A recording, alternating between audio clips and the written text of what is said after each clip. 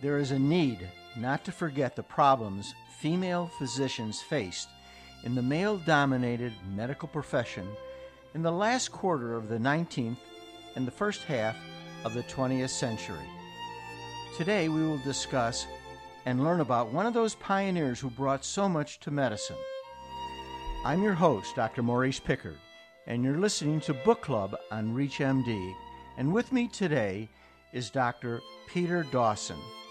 Dr. Dawson is an English-trained pathologist who became chief of surgical pathology at Oregon Health Services University and later at the University of Chicago. Thank you, Dr. Dawson, for joining us. Happy to be here. We're going to discuss his recent book, Dorothy, in a Man's World, a Victorian woman's physician's trials and triumphs. First of all, Dr. Dawson, what drew you to this particular person? Well, I've had a long interest in the history of Hodgkin's disease, and I revived that at the end of the last century, in about 1998, and I wrote an article on the original illustrations of Hodgkin's disease. And of course, Dorothy's key article is the basis, really, for our understanding of the histopathology of Hodgkin's disease. And she actually illustrated it with drawings that she made herself. And I wondered, after I'd written this article, whatever happened to Dorothy, because I could never find any further articles of the scientific sort. And I talked to people I knew in the field, and nobody ever had any idea. And so it was curiosity that originally drove me. And then I found this book by Jill Ker Conway, where she'd extracted some of Dorothy's handwritten autobiography and used it in her own book, which she called In Her Own Words. So Dorothy, for medical students of my vintage, her maiden name was Reed. So she is the Reed Sternberg cell that we all heard about in pathology and was so connected to Hodgkin's disease. Later on, she marries, and in your book, she is referred to as Dorothy Reed Mendenhall. So tell us a little bit about this very pivotal work of when she began to draw these pictures of this very unique cell, which at the time, really everyone thought Hodgkin's disease was related to tuberculosis. That's correct. You see, Thomas Hodgkin, when he first described this disease, although he owned a microscope, did not use one. And so his original description was based purely on gross pathology, just what he saw at the autopsy. And one or two people had made attempts to illustrate the microscopy of Hodgkin's disease, but the fact was that it wasn't until fairly late in the middle or late 19th century that the preparations were good enough to be seen clearly down the microscope. Sternberg in 1898 had described the pathology of Hodgkin's disease microscopically, and Dorothy, when she started as a demonstrator in Welch's department at Hopkins, he said, "I'd like for you to look into this." And she found 8 cases there, and she actually had trouble getting decent histological slides, but she did. And it so happened that as a child, she'd grown up with her grandmother, who was an artist, and she'd learned how to draw. And so, although she was helped a little bit by the then famous medical artist at Hopkins, the microscopic pictures in her paper were drawn by herself. Unfortunately, in the book, her signature in the corner was cut off from the picture that I reproduced, but it was her actual drawings. You know, your book has, when I read it, has 2 distinct parts, I think, although you interweave them. It's Dorothy's personality and motivation. Dorothy grows up in what I would consider an extremely affluent environment, certainly not where women go into medicine. She goes to Smith. She later becomes one of the first female students at Johns Hopkins, and later we will talk about how she moves to Wisconsin and becomes very active in rural medicine. She's really a very unique person. What drives her to become involved in medicine when medicine really isn't a field women go into? They get married, they run a home, they take care of the children. What about this woman which made her so unique? Well, Dorothy's life was punctuated by a series of events which turned it around. The first of which was the death of her father when she was 6. The second was when her mother took her to Europe, and it became apparent that she was really an obnoxious child who was in need of discipline and proper schooling. And when she came back to Europe, her mother got her a governess, a Miss Gunning. And this governess turned Dorothy's life around, and she got her actually to go to Smith College. Now, Dorothy was never really interested in healing the sick in the sense that many physicians are. She was interested in biology, and it was a biology class at Smith that turned her on. She said, "This is what I've always wanted to do." And so she got into biology. And then by another chance, she was asked to entertain the brother of a classmate at Smith.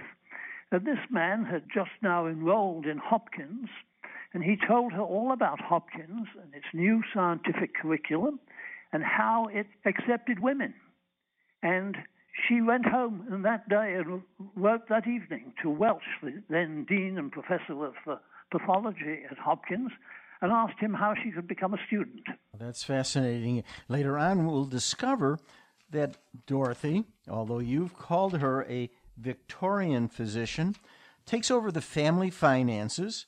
She rescues the family. She rescues her brother, who spends money frivolously. And she really is not what I would call a Victorian. You know, I'm not an English major, but I've always associated Victorian women with Bronte. I've associated them with authors like Dickens. And now we have a person who is much more a modern woman. She even, in your book, and I don't want to ruin the suspense, has romantic liaisons, which remain a puzzle as to who her secret lover is for much of her life. She loses 2 children tragically and manages to then restructure her life. What's Victorian about her? Well, I think she really was Victorian in terms of her morality, although certainly she had the misstep that you alluded to, which was a fairly momentous event.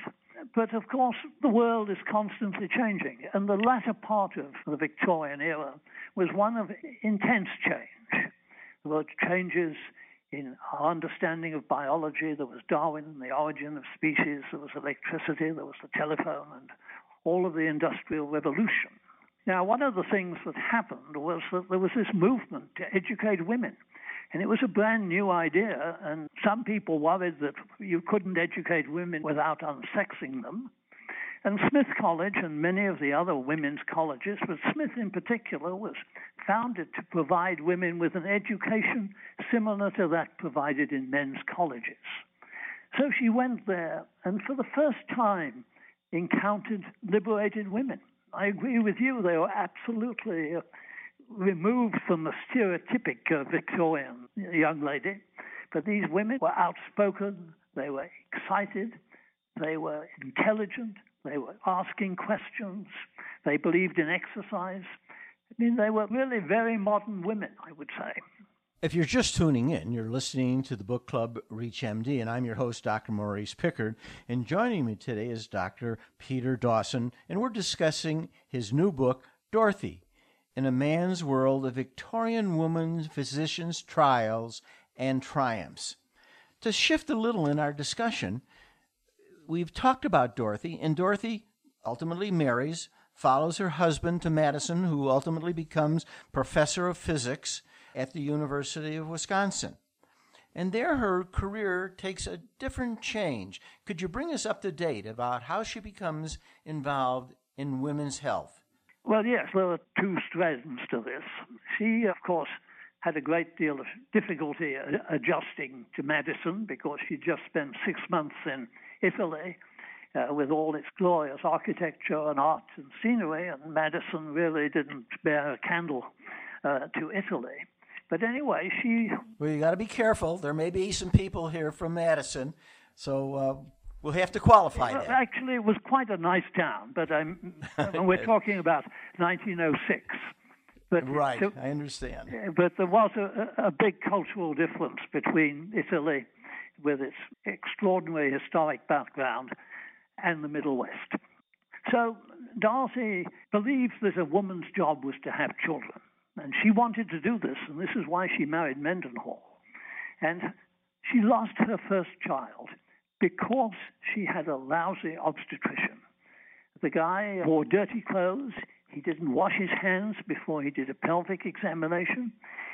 He tried to rotate the fetus while she was in labor, and the result of it was the child died shortly after birth.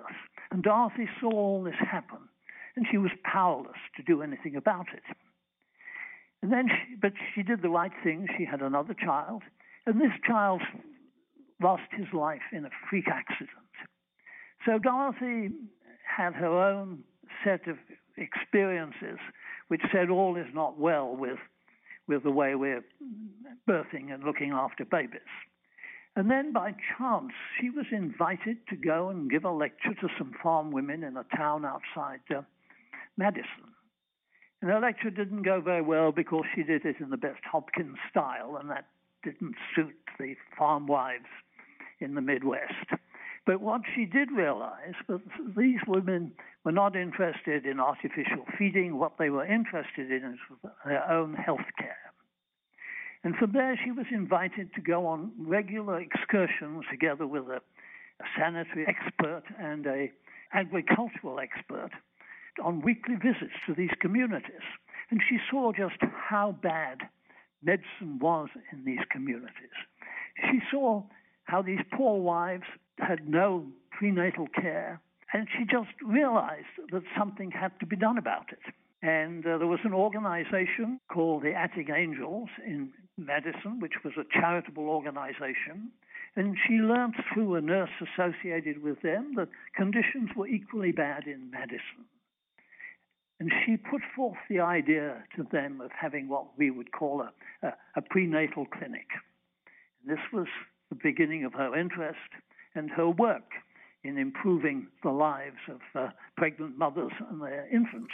You mentioned in your book that in 1915, the infant mortality near Madison was 100 per 1,000, and by 1937, mainly because of Dorothy, Madison had the lowest fetal mortality in the United States with 30 deaths per 1,000, and it was largely due to her involvement in women. Dorothy remarked that she often felt when she first got there that animals in Wisconsin got better care than women who were pregnant. Well, I think in a sense they did. Madison, Wisconsin is a dairy farming area, and particularly it was back then. And the farmer was very much involved with his dairy herd, and he worked hard to improve the nutrition and the quality of his herd, partially by breeding and partially by feeding and so on. And a mother and her calf represented a major investment. I think the bottom line was that the farmer, who was, always on the edge financially, I think, was very much concerned, when the cow gave birth and so on. And he was far more interested in that than he was in his wife, who was busy, trying to deal with the children, the housework, and being ready whenever need arose for additional hands to go out into the farm and do what was ever necessary. So I think that really was, in a sense, true. Dorothy made tremendous contributions in your field and in the field of female prenatal care. Was she ever recognized during her career for this by her alma mater or on a national level? She was recognized by Smith. Smith gave her an honorary doctorate.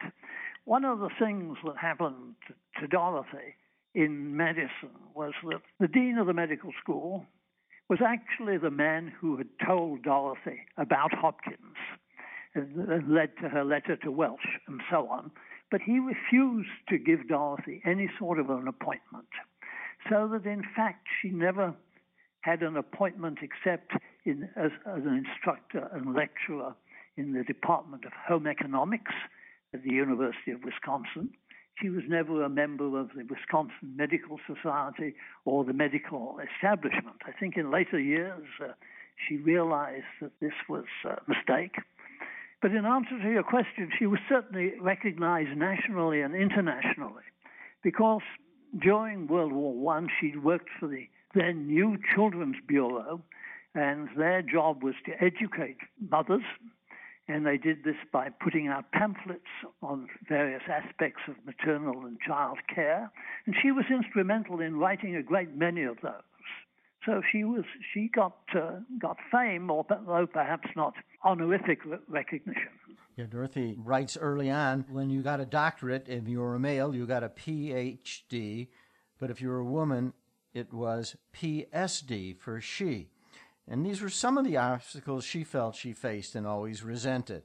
Well, it wasn't Dorothy who wrote this. It was actually her friend who used to write to her as Dorothy PSD. Oh, I see. Thank you. But no, that's right. She had real obstacles to overcome. Well, we've come a long way, and Dorothy kind of opened the doors. We now realize, well, I think half the medical school are females. But I think, although your book doesn't touch on it, there still seems to be discrepancies in women in medicine as far as especially leadership roles and academia in particular. What do you think Dorothy would think about this now, some 50 years later? Well, Dorothy was always a feminist. She would be surprised and disappointed to think that it's taken so long. Although there's a fair sprinkling, certainly, of women, but there weren't the numbers of women in medicine until 30 or 40 years ago. But we should by now certainly be seeing them in the upper echelons. I think in closing, there is a statement in your book. There seems to be nothing more fitting that when a reporter asked her son, Tom Mendenhall, who was, like I say, one of her sons, when he was elected president of Smith, they asked him, what did he think of this? And he replied, quote, "I'd like to think it was due to my firm conviction that education for women may be even more important than for men," unquote. And I think surveys continue to show that the most significant factor in the improvement of health in developing countries is the level of women's education. I think Dorothy, when she heard this, must have been very, very proud. I thought your book was very, very well written. I enjoyed it. It opens up a whole vista of a continuing issue. And, Doctor, I'd like to thank you very much for joining us. Thank you, Dr. Pickard. This is Dr. Maurice Pickard. If you've missed any of the discussions that we had today, please visit reachmd.com/book club to download this podcast and many others in this series. Thank you again, Dr. Dawson.